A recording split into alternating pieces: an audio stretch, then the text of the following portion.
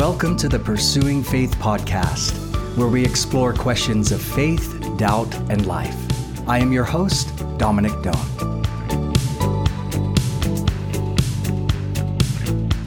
Well, hey everyone, and welcome to this episode of Pursuing Faith. Today, I am super excited to announce the official release of my new book.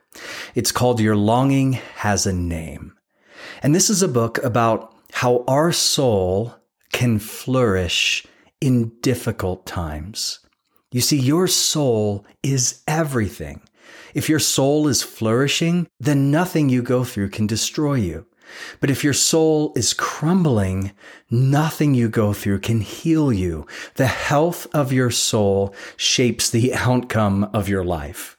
So how can we experience a healthy soul? How can our soul flourish?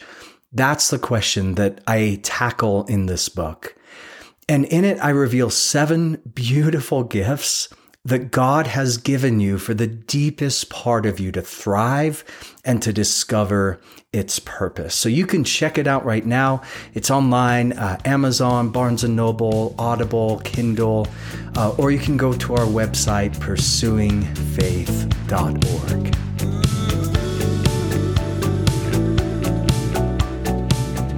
Now, if you've been tracking with our podcast, you know that a huge focus of ours has been looking at doubt, deconstruction, and engaging with thorny and difficult questions. We've kind of had an apologetic approach, looking at things like science. Has science buried God? Or suffering? Why is the world so broken? We've talked about the Bible and did a whole mini series on that. How do we read the Bible? How do we understand the Bible? What about the weird parts of the Bible?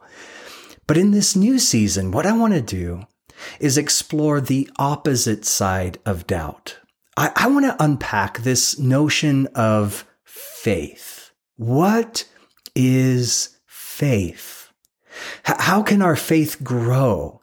How can our faith thrive? I want to explore the connection between faith and our soul and what it means for our soul to flourish in any and every season. You see, Jesus, he said in the Gospel of John, he said, if you believe in me, out of your innermost being, your soul will gush forth torrents of living water. Or in Psalm chapter 1, it's very similar language. It says that when we believe in God, when we delight in God, our soul is like a tree that's planted by those rivers that thrives in any season. In 3 John chapter 1, verse 2, it says, Beloved, I pray that in every way you may prosper, as your soul also prospers. Now, these are beautiful verses, but what do they look like in real life? How does that engage with our careers, our families, our thought life, our practices, our spiritual health, our soul health? How do we understand these promises of God? Now, I think a good place for us to start today is just to think about the word soul. What is soul?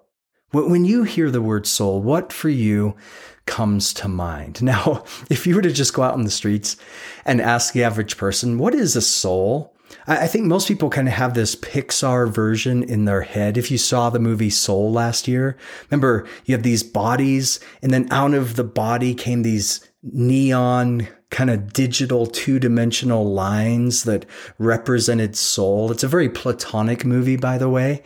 And that's most people's notion, that the soul is the invisible part of you that lives when your physical body dies. Or you think about that prayer. Now I lay me down to sleep. I pray the Lord my soul to keep. And if I should die before I wake, I pray the Lord my soul to take, which that prayer has always cracked me up because it's kind of disturbing to say to your kids at night, good luck, you might die, sweet dreams. Then we wonder why our kids need therapy, right? So I think that's probably the most common cultural perception of soul, is that it's somehow the invisible part of you. Maybe you associate it with like a music genre, like blues, pop, rap, or jazz, or soul.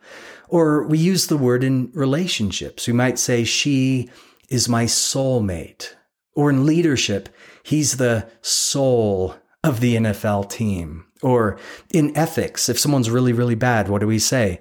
They have no soul.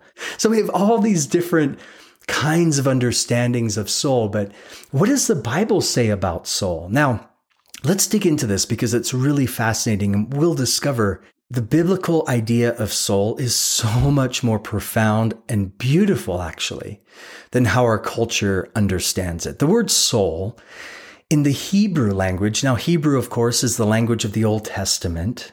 It's the word nephesh. And this is a word that's found 700 times in the Old Testament alone. And it means a variety of things. It can be translated as life, self, person, desire, appetite, emotion, passion. I like this definition. Your soul, or your nephesh, is the deepest part of you that influences and shapes the entirety of who you are. Dallas Willard, who has written quite a bit on the health of the soul, he defines it this way. He said, the soul is that aspect of your whole being that correlates, integrates, and enlivens everything going on in the various dimensions of the self. The soul, he said, is the life center of human beings. You see, the fact that you have a soul is what sets you apart from the animal world. I mean, you look at a plant, it's alive, it grows, it reproduces, but it doesn't have a soul. A person, though, a human, has a soul. Why? Because they have this need, this desire to connect with their soul's source, to connect with their creator. There's this Old Testament scholar, Hans Walterwerf. He said that the word nephesh can be defined as needy man. Or if you think of that movie, What About Bob? I need. You see, what makes you, what makes you different from the animal world is that you need God. You have a longing for God. You have a thirst for God. Like Psalm 63 says, "O God, you are my God. Earnestly I seek you. My soul, my nephesh, thirsts for you. My body longs for you in a dry and weary land where there is no water." Every person has a longing for God. And our soul's infinite capacity to need is a reflection of God's infinite capacity to give, which means your soul won't be satisfied until we find rest in God. This is why Jesus said, "Come to me when you're weary and heavy laden, and you will find rest for your soul." Your soul is the deepest part of you that longs to be with God.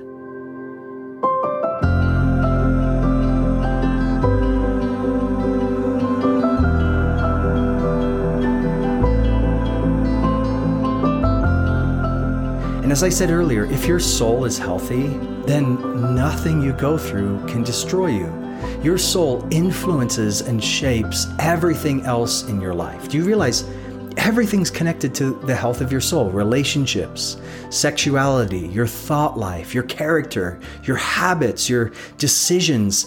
It is all connected to the health of your soul. Again, you think of a tree. You have branches and leaves and fruit. They're all interconnected, but whether or not that tree flourishes depends on the health of the roots of the tree. Your soul is like that tree. And that is why what we're about to unpack in this season is so vital, because protecting, nourishing, cultivating the health of your soul makes or breaks everything. The health of your soul, it's not just something we can ignore or trivialize, because if something is broken inside of you, that's going to impact you. It's going to have a ripple effect into every area of your life. Our soul is like a stream of water, which gives strength, direction, and harmony to every other area of our life. When that stream is as it should be, we are constantly refreshed and exuberant in all we do, because our soul itself is then profusely rooted in the vastness of God and His kingdom. And all else within us is enlivened and directed by that stream. Therefore, we are in harmony with God, reality, and the rest of human nature and nature at large. You know, I once heard a story. It's called The Legend of the Keeper of the Stream. And I think this might go back to the Swiss Alps hundreds of years ago, where evidently they would hire someone in the village to keep the stream, to care for the stream of water that really was the source of life for that village. And so that person's whole job was keep the stream clean, remove branches. If there's a dead animal, make sure you take it out. Just keep that stream and what flows into it pure. Well, according to this legend, there was one village that the town council decided they wanted to make some cuts and that they didn't need a keeper anymore. So they sent this person away. We're like, we don't need your job. We'll be fine. Well, as you can guess, within a few years, twigs and branches muddied the water, mud and silt compacted the creek bed, farm waste polluted it. And it wasn't long before people in that village, although they didn't notice at first, in time, people started to get sick. Nature was impacted. The birds started to fly away. You see, your soul is like that stream. And God has called us to be keepers of our soul, to care for our soul. In fact, Jesus put it this way in Mark chapter 8. He said, "What good is it for someone to gain the whole world and lose your soul?"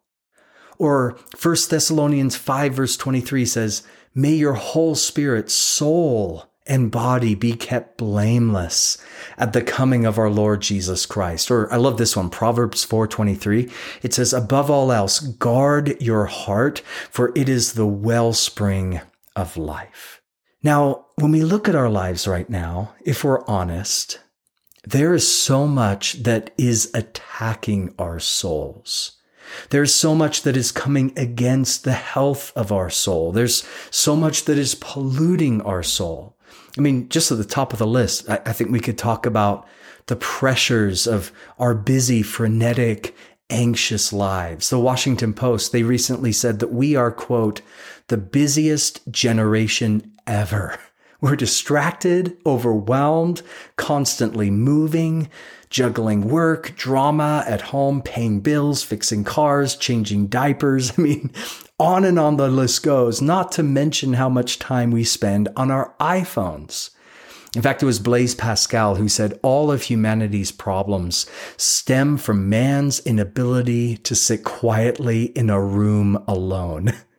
Now, Blaise Pascal, he said that hundreds of years ago, and I think how prophetic that is. It's like we have this inability to sit quietly. Our brains have been Googled. It's almost impossible sometimes to even pick up a book and read. It's like we're not slowing down long enough to give our souls room to breathe. And on top of this, we all face the pressures of sin and temptation that kills our soul, that robs our soul of joy and strength. 1 Peter 2:11 says, "Friends, I urge you, as foreigners and exiles, abstain from sin." Why? He said they wage war against your soul. This is why the Bible says to flee from sin, run from sin, not because God is trying to rain on our parade, but because God wants your soul to flourish. He wants your soul to thrive. We also face the pressures of spiritual attack. In Ephesians chapter 6, it says, "Our struggle is not against flesh and blood, but against the rulers, authorities, against the powers of this dark world, and against the spiritual forces of evil in the heavenly realms." Now, if you're a follower of Jesus, the Bible tells us you may as well paint a large target on your chest because the enemy wants to take you out. He's working overtime right now to destroy homes and to corrupt our thought life and destroy relationships and marriages and churches. One author, he said, Christianity isn't a playground, it's a battleground. We live in a war zone, and the enemy is relentless. He's come to steal and kill and destroy. You see, our souls are under siege by spiritual attack, by temptation, by our own busy, distracted lives. And then on top of all that, we have the pressures of a materialistic culture that's trying to destroy our soul.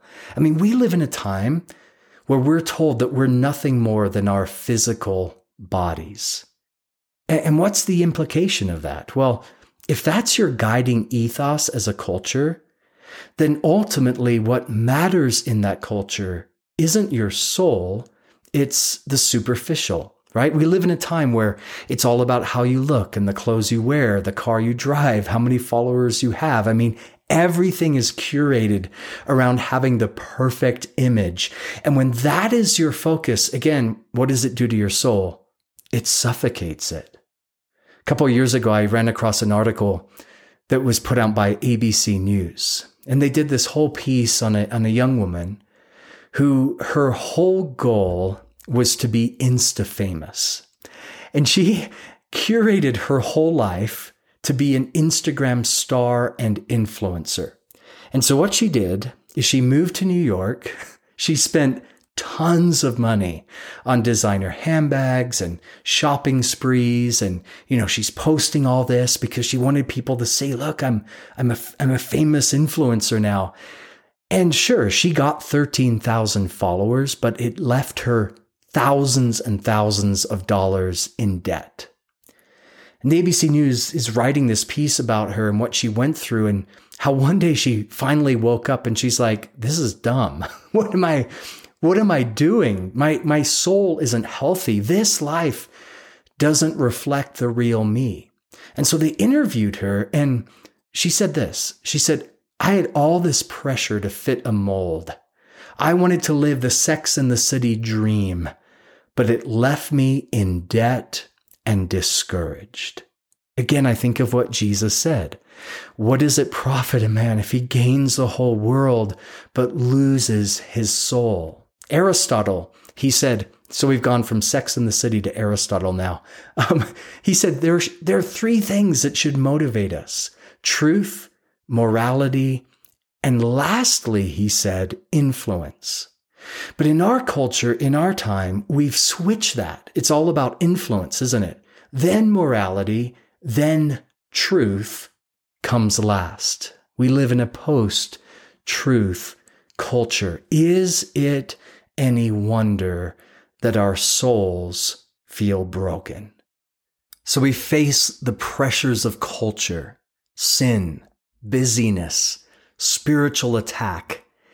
And these things war against our soul. They wear us down. And I share all that because, again, if we don't take time to address the deepest part of us, the part of you that really, really matters, your soul, it's only going to lead to disillusionment, burnout, resentment, depression, anxiety, a lack of purpose. Kierkegaard, he's a Danish philosopher. He once wrote in his journal, the thing is to understand myself, to see what God really wants me to do.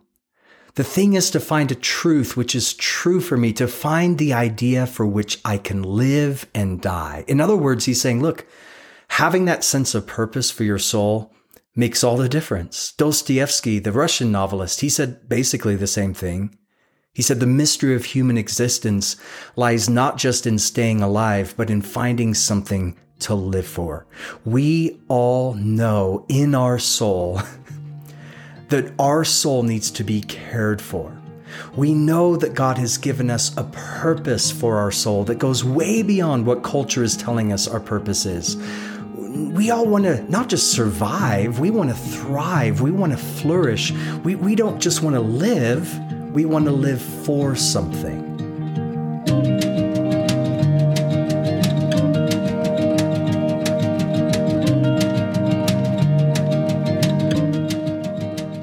And yet, here is the tragedy.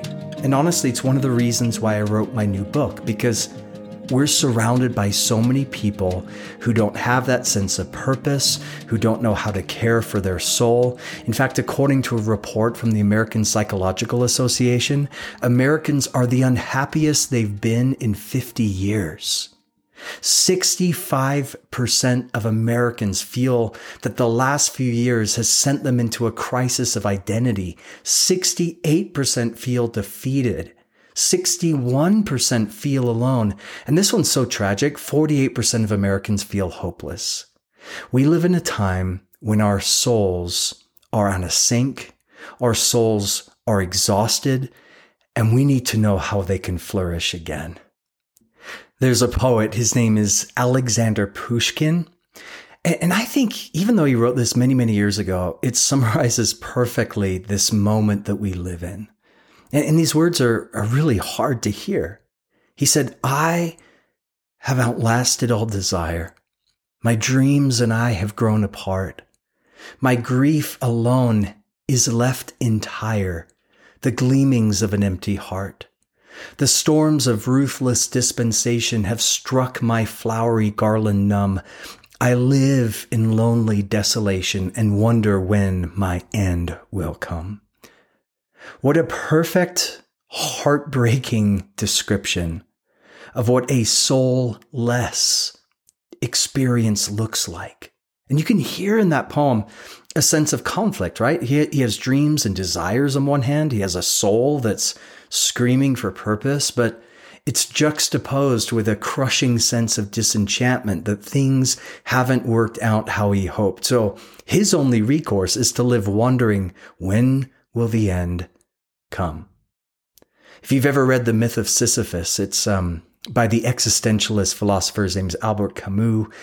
He's an atheistic thinker who basically makes the argument that in a godless universe, in a soulless universe, existence itself is absurd. In fact, he called it absurdism. He said, look, we want to find meaning in things, but meaning is nowhere to be found. He argued, we're just like Sisyphus in the Greek myth. Remember Sisyphus? He was cursed by the gods. And so he had to spend his entire life rolling a boulder up a hill, only to see that boulder roll inevitably back down. And so Sisyphus has to come back down, grab the boulder, push it back up the hill, and then it rolls back again over and over and over again.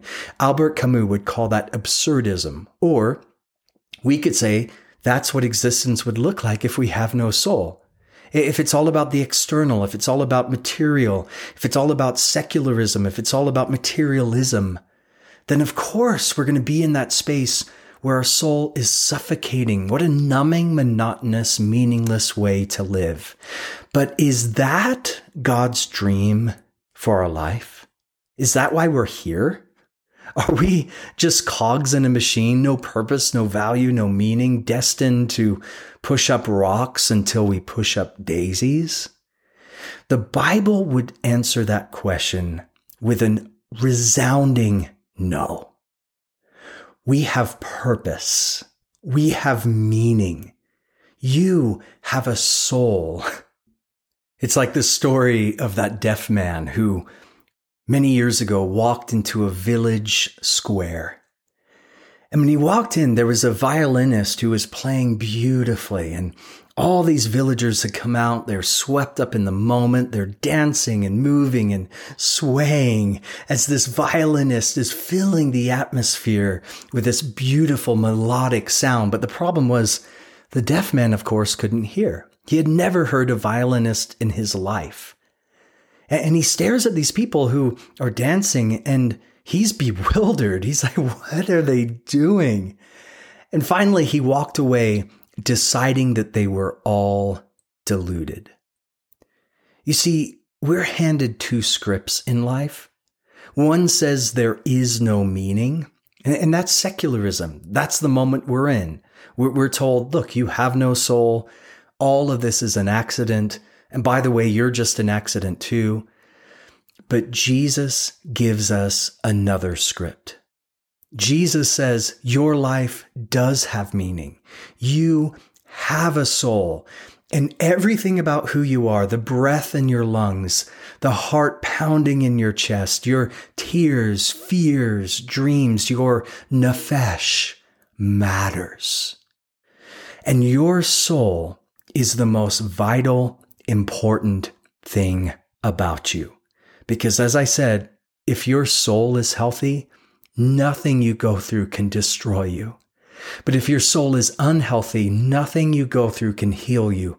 The health of your soul shapes the outcome of your life. So how can we have a healthy soul?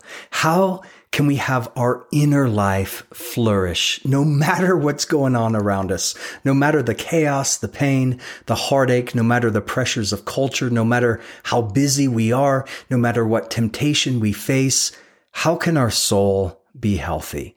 That is the question that I want to explore in this season of Pursuing Faith. And next week, we'll start to dig into this even more. But until then, brothers and sisters, may the Lord bless you and keep you. May the Lord make his face shine on you and be gracious to you. May the Lord turn his face toward you and give you peace.